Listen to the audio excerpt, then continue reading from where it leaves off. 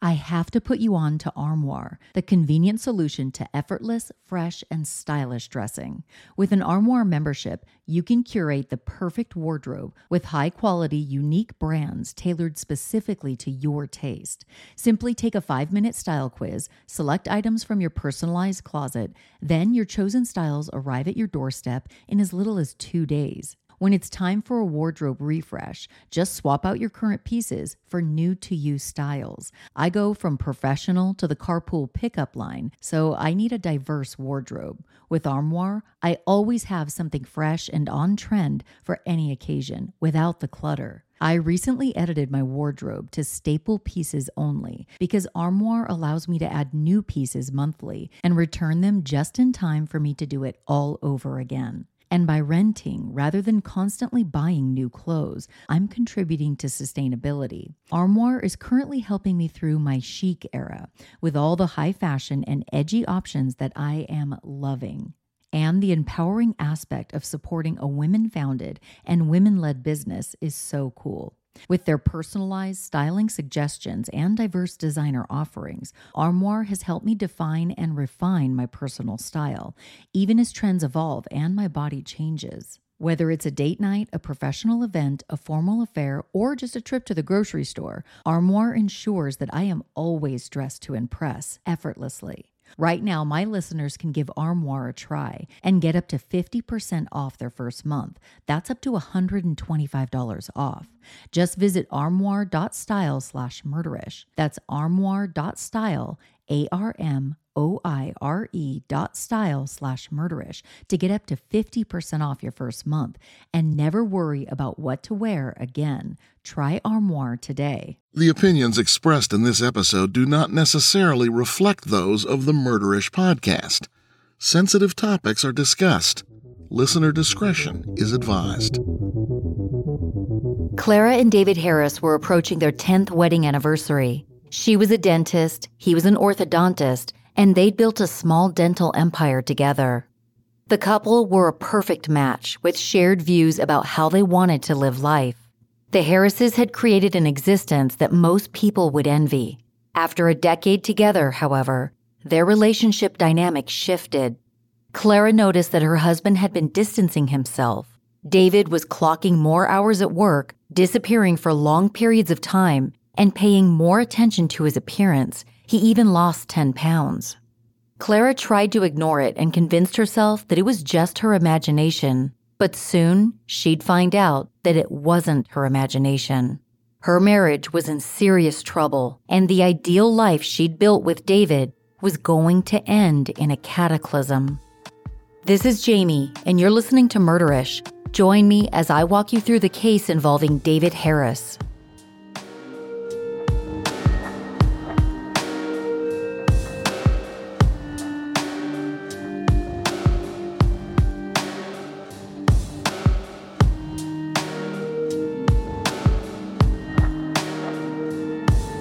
Clara Harris was born in 1957 as Clara Suarez in Bogota, Colombia. One thing to know about Bogota is that it's a city largely defined by its wide socioeconomic gap. There was little, if any, contact between rich and poor people. Clara's family struggled financially. Making matters worse, when she was 6 years old, Clara's father died. His death impacted their family significantly, and Clara's mom grappled with raising her 3 daughters alone. Clara mourned her father's absence and was determined to be successful to honor his memory, which is the reason she decided to become a dentist. Dentistry is one of the toughest professional degrees to attain in Colombia, and Clara liked the prestige and money that came with it. She dreamed of having a life of luxury, including a large home, a fancy car, and also a family. She figured that dentistry was a practical way to secure the life she wanted. She'd make good money, and she could even go into private practice, which would give her enough flexibility to raise children one day. After completing dental school in Colombia, Clara made her way to Houston, Texas, to start a dental residency at the University of Texas Houston Dental Branch. Soon after she arrived in Houston, Clara began to build her own American dream. In 1991, in her early 30s, Clara was working at the University of Texas Houston Dental Branch, where she met David Harris. David, also in his 30s, was a charming and brilliant orthodontist who was also completing his dental residency. David had graduated second in his class from the Houston Dental Branch. He had a child from his first marriage, which had recently ended. Clara was smart and drop-dead beautiful, with thick auburn hair, a perfect smile, and a little mole on her left cheek. David, who had a magnetic, folksy nature about him, was absolutely smitten with Clara. Soon after completing her dental residency, Clara was crowned Miss Columbia Houston in a local contest. David's father, Gerald, remembered his son calling him soon after meeting the beauty queen, and David told his father that he knew Clara was the one for him. The pair dated for a short period of time before jumping into marriage. They tied the knot on Valentine's Day 1992, less than a year after their first date. The reception was held at the Nassau Bay Hilton Hotel, across the highway from the looming Johnson Space Center, not far from where David would eventually open his first practice, Space Center Orthodontics. Clara also went into private practice. She decorated her office with pictures of her and her new husband and replaced them with new photos every few months.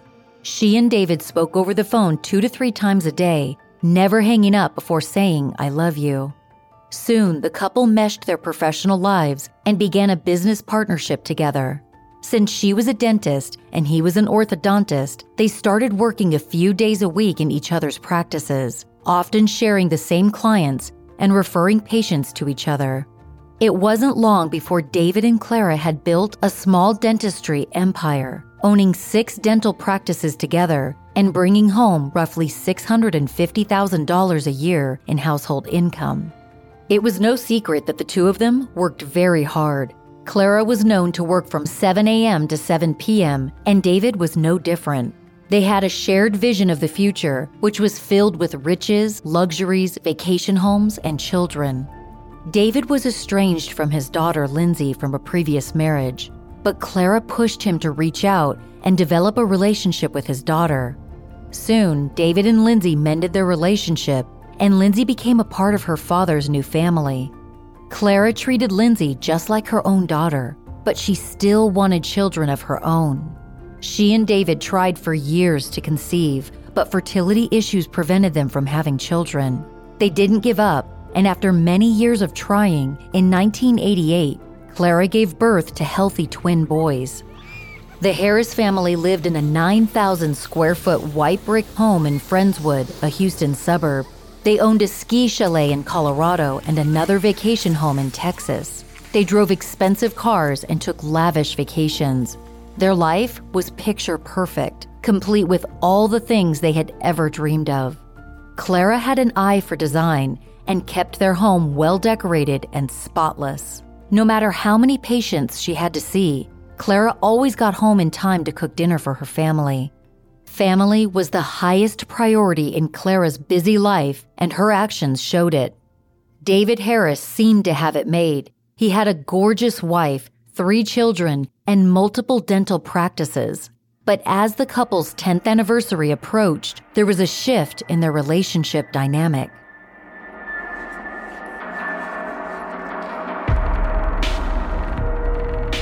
One thing I hate about buying a new pair of shoes, if there is such a thing, is the process of breaking them in. My new pair of Rothy's, however, felt like I was placing my feet in a bed of pillows. Seriously, there was absolutely no breaking in period or discomfort from day one. Rothy's are not only the most comfortable shoes I've ever worn, they're also the most practical because I can throw them right in the washing machine when they get dirty. Not to mention, Rothy's are kind to the planet. They're made from recycled materials. I'm not surprised that People magazine named Rothy's the Point Best Flat for their first ever style awards in 2021. But Rothy's isn't a one-trick pony. They also make really comfortable loafers, sneakers, ankle boots, and more. I wore my Rothy's The Driver flats the other day with straight-leg Levi's and a cardigan, and I was really feeling myself all day. I ordered my Rothy's in juniper green, and they are the cutest statement piece to so many different outfits. If you want a stylish pair of shoes and want to know what it's like to walk around on a cozy massage beads all day, Rothy's shoes should be your next purchase. Solve the case of your next favorite spring shoe with Rothy's, plus get $20 off your first purchase at rothys.com/murderish. That's $20 off at rothys.com/murderish. It seems like we're all running at 1,000,000 miles per hour each day and rarely get a moment to ourselves. Lately, the best part of my day has been waiting in the carpool line to pick up my daughter each day. While I'm there, I play Best Fiends because it feels like a nice break from the typical hustle and bustle. I'm currently on level 1786, and I find myself even more determined to get to level 2000. Best Fiends is such a great mobile puzzle game because it doesn't feel like an energy drain. It's actually the opposite of that. After I play, my brain feels like it got a workout, and my energy stays up so I can tackle the rest of the day. Best Fiends has so many cute characters that you're going to get totally obsessed with. And once you get hooked on the game, don't worry about it ever ending, because new challenging puzzles are added all the time. There are also fun events where you can win rewards. For example, on Wednesdays, if you go through the levels and collect chests that were moved by the crew of the trophy ball of the commander, you can win big rewards. You'll advance through Best Fiends levels like a champ once you start playing, because there are thousands of levels and each one of them is exciting and keeps you wanting more. Download Best Fiends free today on the App Store or Google Play. That's friends without the R, Best Fiends. Who doesn't get a little excited when you hear that cha-ching sound? You know, the one you hear after making a Shopify sale? If you're not yet using Shopify for your business, let me tell you why you should give it a shot. Shopify offers an all-in-one solution for anyone to start, run, and grow your online business. You don't have to be a huge business to use Shopify. It's perfect for upstarts, startups, and established businesses looking to sell products locally or across the world. In order to scale your business, you need the right resources, and a commerce platform is up there with the most valuable tools necessary to achieve the success you want. Millions of businesses use Shopify to reach customers online and on major social networks, including Facebook, TikTok, Instagram, and more. And of course, Shopify offers detailed reports for conversion rates, profit margins, and other key insights that you need to have a grasp on. As your business grows, Shopify will too, right alongside your ever-changing and expanding business. Go to shopify.com/murderish, all lowercase, for a free 14-day trial and get full access to Shopify's entire suite of features. Grow your business with Shopify today. Go to shopify.com/murderish right now. Shopify.com/murderish. Clara began noticing that David was less available than usual, but it didn't bother her much. She was busy working and taking care of their children. The couple had agreed to a 5-year plan to eliminate all of their debt, and Clara believed that David's absence was because he was putting in more hours at the office to help them reach their financial goals. She would learn in time that this was not the case. Gail Bridges was David's secretary. She was petite with flawless skin and deep brown eyes. She was a former cheerleader, and it showed in her physique. Gail was a recently divorced mother of 3, and she caught David's wandering eye.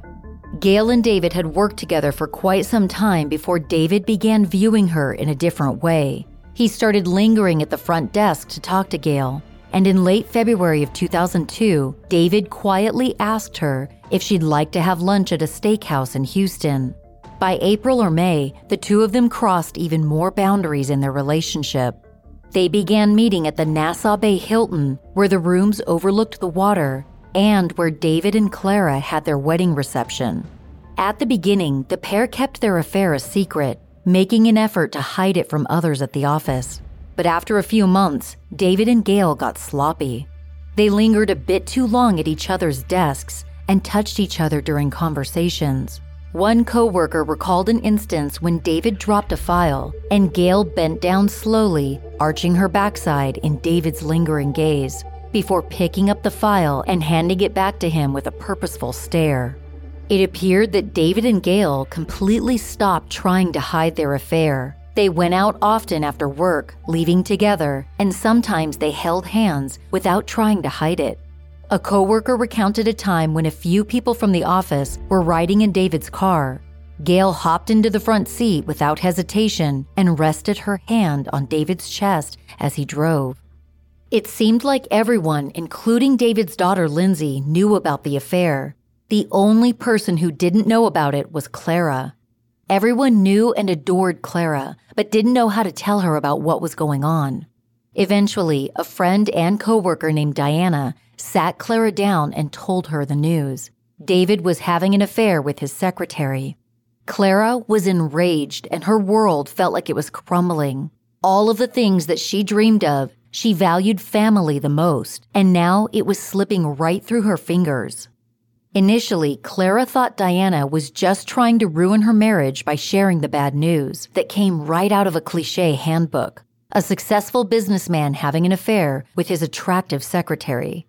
Though she didn't quite believe Diana, Clara decided to take David out to dinner and ask him about the alleged affair herself. At dinner, David admitted to his affair with Gail, but promised to break it off. He didn't admit to sleeping with her. Instead, he claimed he had only kissed Gail's hand and nothing more. David told Clara that he would do anything to save their marriage, which is exactly what Clara wanted to hear. She told David that he needed to fire Gail immediately. She also insisted they go to marriage counseling. David agreed, but said he wanted to break ties with Gail in person, not over the phone. Clara agreed, thinking this was the most mature course of action. The first person Clara told about the infidelity was her stepdaughter, Lindsay, who admitted that she already knew. Lindsay told Clara that everybody at the office knew about David and Gail's affair, and that they would go to lunch together all the time. It was apparent to Clara that David had not been honest about his intimate relationship with Gail. Unable to imagine life without her husband, Clara began an all-out campaign to save their marriage. First, she took David to a romantic piano bar where she pressed him about why he was so attracted to Gail, asking, "What does she have that I don't?" David's answer was brutally honest. He said that he was especially attracted to Gail because she had zero body fat and large breasts. He also admitted to sleeping with her, and then he went a step further, telling his wife that sex with Gail was unbelievable and that she'd have sex with him 3 times a day. Clara could not comprehend what she was hearing. She was still determined to win her man back. Clara went through a full-blown makeover. She hired a personal trainer, lost 15 pounds, paid a deposit to get breast implants and liposuction, began having sex with David multiple times a day, got a membership to a tanning salon, bought a new, sexier wardrobe, and started getting her hair and nails done multiple times a week. If David wanted zero body fat and large breasts, Clara was going to give him that and more. Then, Clara made one more significant and surprising sacrifice. One morning, she called her dental practice and told them that she was retiring. She was going to take care of her family full-time. Despite all her efforts, Clara continued to have reservations about whether their marriage would survive, so she began devising a backup plan. Under Texas law, a divorced couple splits the marital assets evenly. That is, unless one spouse is caught cheating. In Texas, the court may consider infidelity when dividing property and debt between divorcing spouses. The court can award a greater amount of community property to the innocent spouse and/or debt to the adulterous spouse. The spouse who was cheated on can receive up to 90% of shared assets. Her rights as an innocent spouse were not lost on Clara. She knew that a divorce may be in her future, and she wanted to be prepared if that happened. If she lost her husband, Clara thought, she wouldn't have the life she had worked so hard for. In order to gather evidence of David's infidelity, Clara hired a private investigator to follow him and track his activities. She instructed the private investigator to follow David and Gail the day that her husband said he was going to break things off with his mistress. David and Gail were supposed to meet at a local restaurant, but the investigator notified Clara that the pair were not at the restaurant. They had checked in at the Nassau Bay Hilton, which had a significance in David and Clara's relationship. After hanging up with the private investigator, Clara lost it. She and Lindsay jumped into Clara's car, an S-Class Mercedes, and drove over to the Nassau Bay Hilton. The two of them ran inside the hotel and began searching for David and Gail. They scanned the hotel restaurant, the lobby, and even the bathrooms. Frantically, Clara ordered Lindsay to call her dad's cell phone and make up a story about one of the twins being gravely ill and tell David that he needed to get home immediately. Soon after the phone call, David and Gail emerged from the elevator holding hands. Clara spotted them from across the lobby and observed David looking at Gail the same way he looked at her all those years ago. Infuriated, Clara threw herself at Gail, screaming and wailing and thrashing her hands in the air. Lindsay lunged at her dad, yelling at him in utter disgust. "How could you do this?" A hotel security guard noticed the commotion and intervened. The guard separated Clara and Gail, but Clara was not ready to give up just yet. The security guard escorted Clara and Lindsay back to their car. Clara surveyed the cars in the parking lot and realized that David and Gail must have arrived in the same car. At that point, she became hysterical. All Clara could think about was stopping them. She couldn't let her husband and Gail leave together. Clara became overcome with rage, gripping her steering wheel tightly. Then, she spotted David and Gail walking toward Gail's Lincoln Navigator. Clara took off, gassing the Mercedes toward Gail's SUV. At the last moment, she jerked the steering wheel to the side, flying into the right side of Gail's SUV, hopping the curb, and striking David, who was about to get into Gail's vehicle. Upon impact, David's body became airborne and landed on the hood of Clara's Mercedes. Clara continued to drive, bouncing over two curbed, grassy medians that separated the rows of parking spaces. David's body landed on the paved parking lot about 65 feet from where he'd first been hit. Clara then drove over her husband's body. When she realized what happened, Clara leaped from her car yelling, "David, David, David," and then she hovered over his body. David died right there in the parking lot. The Nassau Bay police were quick to arrive at the scene. They quickly summoned emergency medical services and transported Clara to the police station for questioning. It was unclear to all involved whether Clara meant to kill David. The private investigator that Clara hired caught the whole ordeal on video, but the footage was distant and grainy, making it hard to follow. What the video did show was that the first circle Clara made with her car was wide, and it was followed by a noticeably sharper circle. Clara then made one more half circle and stopped the car next to David's body. Clara was charged in connection with David's death, and she would eventually go on trial. A pretrial hearing for the case of the state of Texas versus Clara Harris happened on January 29, 2003. As reported by Leanne Hart's 2003 LA Times article, during the hearing, Lindsay Harris, Clara's stepdaughter, who was 17 at the time, testified against Clara. Though the two of them once enjoyed a close relationship, that all changed after David's death. Lindsay's testimony was filled with tears and anger. She described her relationship with Clara as being very close and motherly, saying on the stand, "We went shopping a lot. She would tell me pretty much everything that was going on and made me feel part of the family." Lindsay went on to explain the complicated feelings she felt toward her father, testifying, "I never thought he'd do something like that to her. He went to church and loved Clara." She recounted that her father told her that he felt neglected by Clara after the twins were born. She then recalled in detail the events leading up to her father's death. Lindsay described how Clara got behind the wheel with an emotionless face, emphasizing that her stepmother wasn't crying. Lindsay described how during the incident, she repeatedly screamed at Clara to stop as the car rushed toward her father, but Clara wouldn't listen. Lindsay testified that Clara ran over her father 3 times. She spoke about the night of her father's murder, saying that as soon as she returned home, She took all of his clothes out of the trash where Clara had ordered them thrown and spread them out on her bed so she could feel closer to him. Clara Harris's trial began in February of 2003 at the 177th District Court in Harris County. She was represented by George Parnham, a well-respected attorney with a tendency to forget names and wander off the point. In addition to Lindsay Harris, 6 eyewitnesses testified that Clara had run over David's body multiple times while circling in the back parking lot, though their testimony differed in certain details. Among the witnesses was Evangelos Smiros, the hotel manager, who testified that Clara ran over David's body 3 times.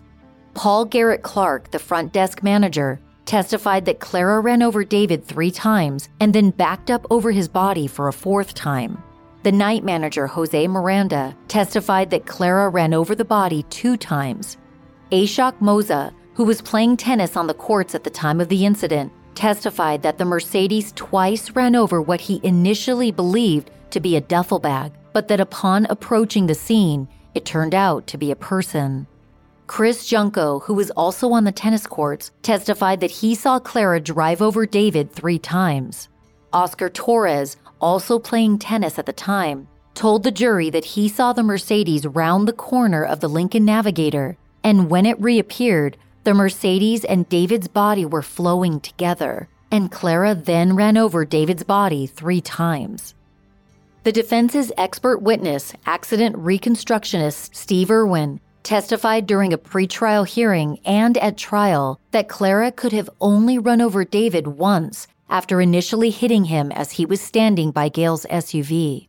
He further testified at trial that Clara, as she came around the Navigator, would not have had enough time to stop before striking David. To support this claim, Attorney Parnham offered into evidence 2 videotapes made by the accident reconstruction expert. In the videos, Irwin recreated the route driven by Clara after she left the parking space in the front parking lot of the Nassau Bay Hilton. Irwin's video recreated a vehicle going around the black Navigator, striking David, and then continuing on for the 2.5 360-degree turns in the empty area of the parking lot before coming to a complete stop. The video footage was shot from the middle of the back seat of a rented Mercedes S430. Irwin conceded that the driver would have had a better view of events than the videotape showed. He also conceded that the speed of the car in the videotape did not match that of Clara's Mercedes on the night in question, because he didn't want to damage the undercarriage of the rented Mercedes. Irwin also created a virtual reality depiction of Clara's route in the parking lot using computer animation, simulation, and the video footage captured by the private investigator. He used measurements taken by the police as well as his own measurements to further support his theory that given the final resting place of David's body and the location of a bloodstain beside the body, Clara only ran over David 1 time and by accident. This videotape omitted any model or dummy to represent David. Instead, Irwin placed an X to mark the bloodstain that was found near the body. Irwin testified that the Mercedes never drove through the bloodstain. In an unusual move, Clara Harris took the stand in her own defense on February 6, 2003, against the wishes of her attorney. Several of Clara's relatives from Colombia were in the Harris County courtroom to support her. According to a 2003 New York Times article by Nick Madigan, Clara gave an emotional account of the love and loss of her marriage. She said on the stand, "We were best friends. We were very much in love." She explained that they had a successful professional partnership too, and were raising 2 children together. When it came time to speak about her husband's affair with 39-year-old Gail Bridges, Clara became sarcastic, adopting a high-pitched tone to imitate Gail's voice. She then went on to quote from a side-by-side comparison her husband had made of the 2 women, calling Clara pretty, smart, and educated, and referring to Gail Bridges as just reasonably pretty, smart, and educated. Clara went on to recount how her husband told her that Gail communicated with him better than she did and allowed him to do anything he wanted sexually. Clara insisted that she never intended to kill David. She said that she was simply trying to destroy Gail's navigator and that she didn't know that David was standing next to it at the time. She testified that it all happened so fast and in such a blur. She claimed she practically had a blackout during the whole incident and insisted it was an accident.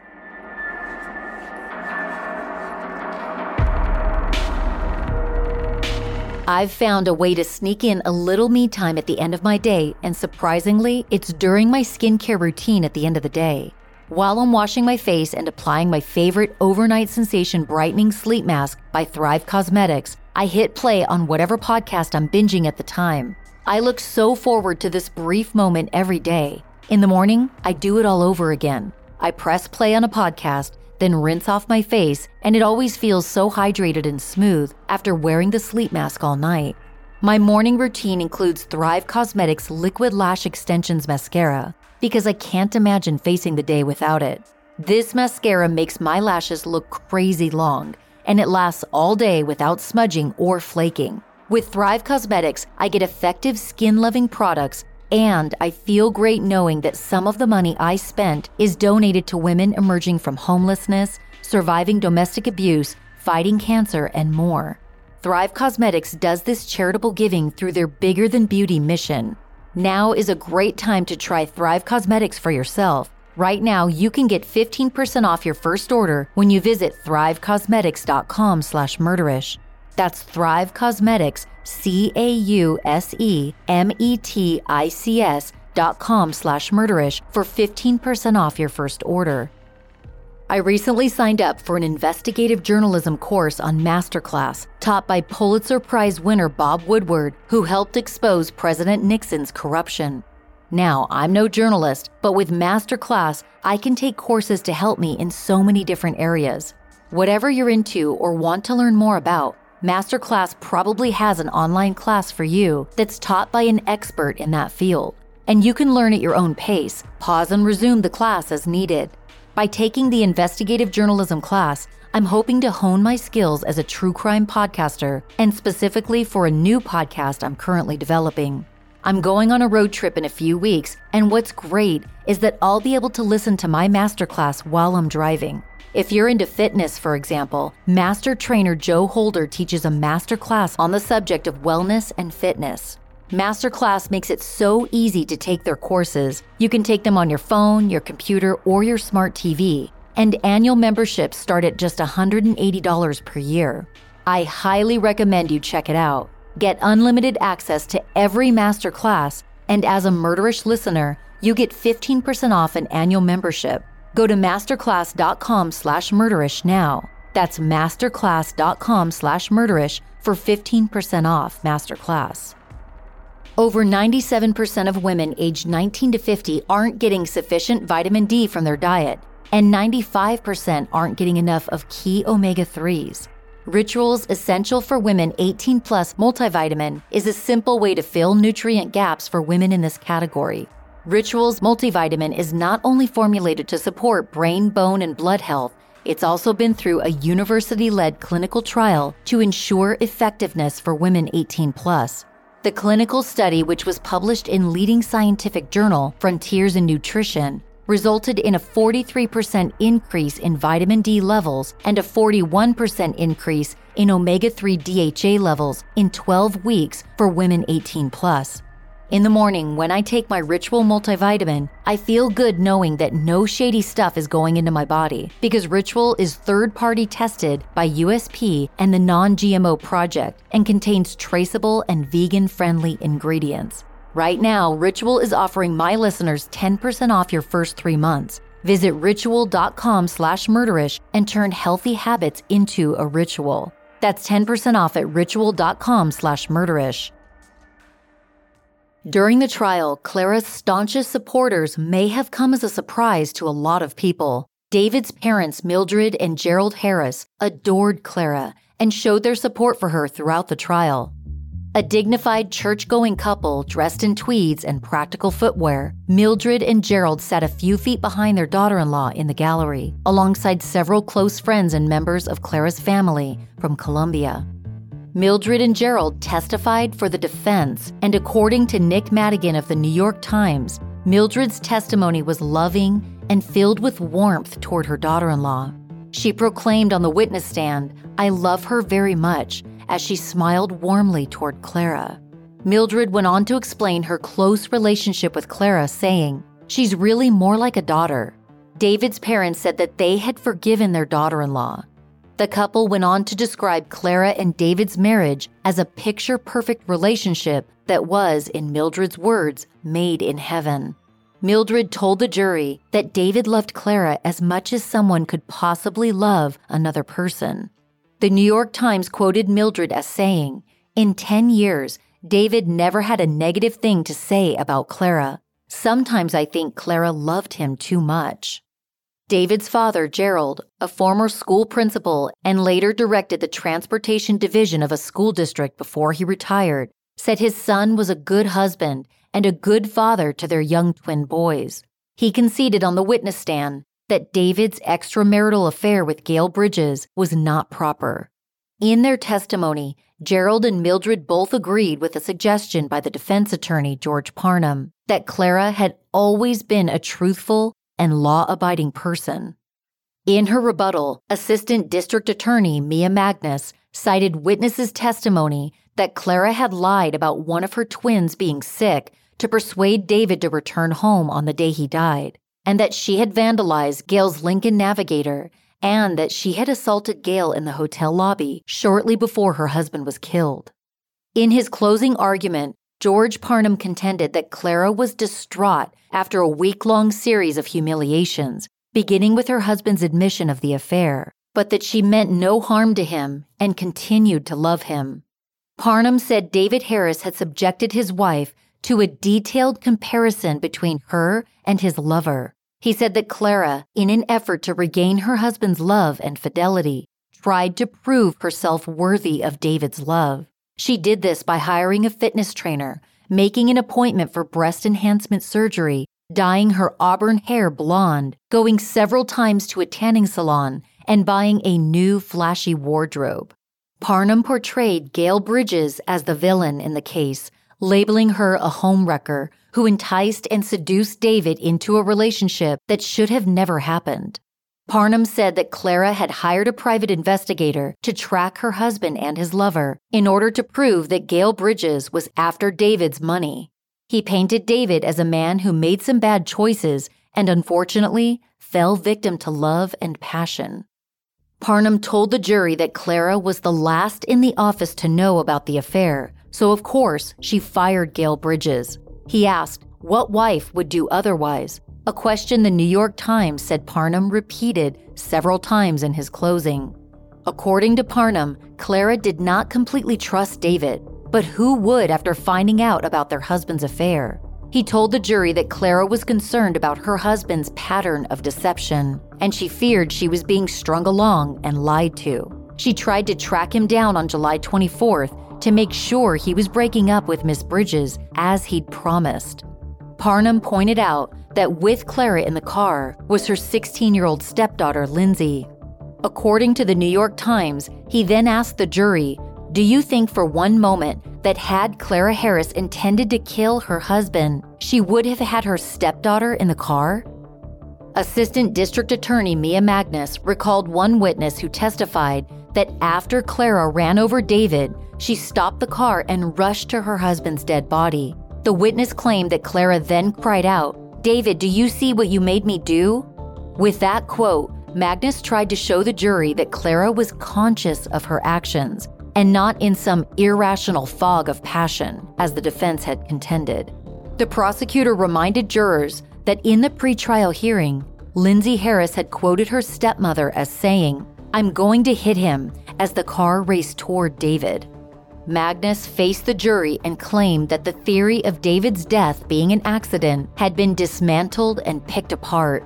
She acknowledged that David's affair caused his wife pain, and the jury probably sympathized with Clara, but she said, she is the only one responsible for David's death. As quoted by Nick Madigan of the New York Times, Magnus said, "No one has suggested that she went to that hotel with the intention of killing. She acted on her anger and frustration, and a man is dead because of it. Magnus then pointed in Clara's direction and said that despite her efforts, David was still in love with Gail. She said that all of Clara's efforts to separate her husband from Gail seemed to not be working. She told the jury that in the heat of the moment, Clara had used what she had to stop David and Gail from having each other, and what Clara had was her car. Magnus emphasized that Clara clearly meant to kill David in that parking lot. She reasoned that when someone repeatedly runs over a person with their car, their intent is not to hurt them. Their intent is clearly to murder them. As reported by Nick Madigan in the New York Times, Magnus said, "This is murder." She then turned to the jury and said, "It is time for you to call her what she is, and that is a murderer." On February 13, 2003, the jury found Clara Harris guilty of murder, but that she acted in sudden passion. As Judge Carol G. Davies read the decision, Clara crumpled into a chair and buried her head in her hands. Under Texas law, the jury would also be deciding a sentence. After deliberating for 6 hours, they sentenced Clara to 20 years in prison, the maximum allowed, plus a fine of $10,000. The finding of sudden passion meant that Clara would receive a reduced sentence and that she would only have to serve half of the 20-year term before being eligible for parole. If it weren't for that finding, Clara's conviction could have sent her to prison for up to 99 years. Clara was incarcerated at a state prison in Gatesville, Texas. In 2007, she was brought back to Houston for a civil trial. David's parents, who'd previously been supportive of Clara, filed a wrongful death lawsuit. This time around, the jury had little sympathy for Clara's story. They ordered her to pay her former in-laws $3.75 million in damages. During her time in prison, Clara was a model prisoner. As part of a prison program, she learned Braille and worked several hours a day translating school textbooks into Braille. On top of her charity work, Clara followed every prison rule to a T. Emily DeToto, one of Clara's original defense attorneys, said that Clara's only goal was to get paroled so she could reunite with her sons. While Clara was incarcerated, her twin sons lived with her closest friends, Anna and Pat, who also had twin sons of their own. While she served her sentence, Clara was allowed to see her boys for 2 hours every month. It was those visits that kept Clara going. She said the twins gave her hope that a better life for her was still possible outside of the Gatesville prison. Clara first became eligible for parole in 2012, but she was turned down. Over the next 5 years, she applied and was rejected 3 more times. Some members of David's family told the parole board that they would never forgive her. They repeatedly wrote letters to the parole board arguing that Clara did not deserve parole and that she was a murderer and deserved to serve her full 20-year sentence, which was up in 2023. But in 2017, Clara got a new parole attorney, Kevin Stewie of San Antonio, and he came up with a new strategy. At Clara's parole hearing in October of 2017, Stewie brought her 2 sons, who were now 19 years old and attending universities in Texas. The young men told the parole board they had come to prison every month for the last 15 years without fail to visit their mother. Yes, the twins acknowledged, they had lost their father, but at the same time, they had lost their mother, whom they loved deeply. They told the parole board that they were victims twice over. At 8:30 on the morning of May 11, 2018, after serving 15 years, Clara Harris walked out of prison a free woman, but subject to certain conditions. She was ordered to have no contact with her former in-laws, her stepdaughter, or David's former mistress. She was also required to live in Galveston County and to wear an ankle monitor. Clara left prison at 60 years old, still owing David's parents $3.75 million and unable to practice as a dentist because of her conviction. The company that managed the prison Braille program asked Clara to keep working for them because of her high quality of work. Although she has many detractors, one of Clara's original defense attorneys, Emily DeToto, believes that the community should accept her back. DeToto said, yes, she made a horrible 15-minute mistake, but she's a wonderful woman. It's time to forgive her and let her move on. Clara's parole ends in 2023. Thank you for joining me on this episode of Murderish. If you want access to ad-free bonus episodes of Murderish, consider becoming a Patreon supporter. Visit murderish.com, click the link to go behind the scenes to support the podcast through Patreon. All patrons get access to ad-free bonus episodes of Murderish and some other really cool perks. Jesse K and Lars are the most recent people to become Murderish Patreon supporters. Thank you guys so much. I appreciate your support. If you're planning to attend CrimeCon in Las Vegas this year, use my code MURDERISH for 10% off a standard badge. That's code MURDERISH for 10% off. If you're on the fence about attending, I can tell you from experience that CrimeCon is such a fun and worthwhile event. Head over to crimecon.com and use code MURDERISH for 10% off. If you enjoy this podcast, do me the biggest favor and rate and review Murderish in your favorite podcast app. Positive ratings and reviews help new listeners find the show, and I also really love hearing from you guys. Also, follow me on Instagram at Murderish Podcast. It's my favorite place to engage with you guys. You can also find me on Twitter and on Facebook. Check out murderish.com if you want to buy Murderish t-shirts, face masks, coffee mugs, and more. Murderish sound design and audio editing is by Justin Hellstrom. Some of the music was composed by Nico of We Talk of Dreams. This episode was researched and written by Catherine Devine. Stick around after the closing music and ads to hear a list of sources used for this episode. As always, Ishers, thank you for joining me on another episode of Murderish. And remember, listening to this podcast doesn't make you a murderer, it just means you're murder-ish.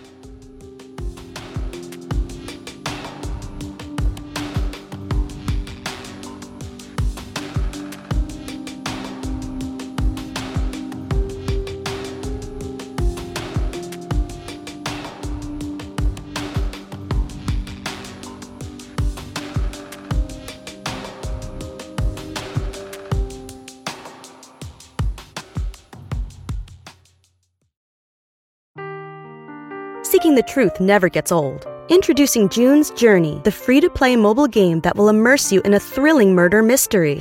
Join June Parker as she uncovers hidden objects and clues to solve her sister's death in a beautifully illustrated world set in the Roaring '20s. With new chapters added every week, the excitement never ends. Download June's Journey now on your Android or iOS device, or play on PC through Facebook Games. Sources for this episode include court documents from the 177th District Court of Harris County for case number 918964-A. 3 2003 New York Times articles by Nick Madigan, a 2003 LA Times article by Leanne Hart, a 2004 Justia U.S. Law opinion, and a 2006 ABC article.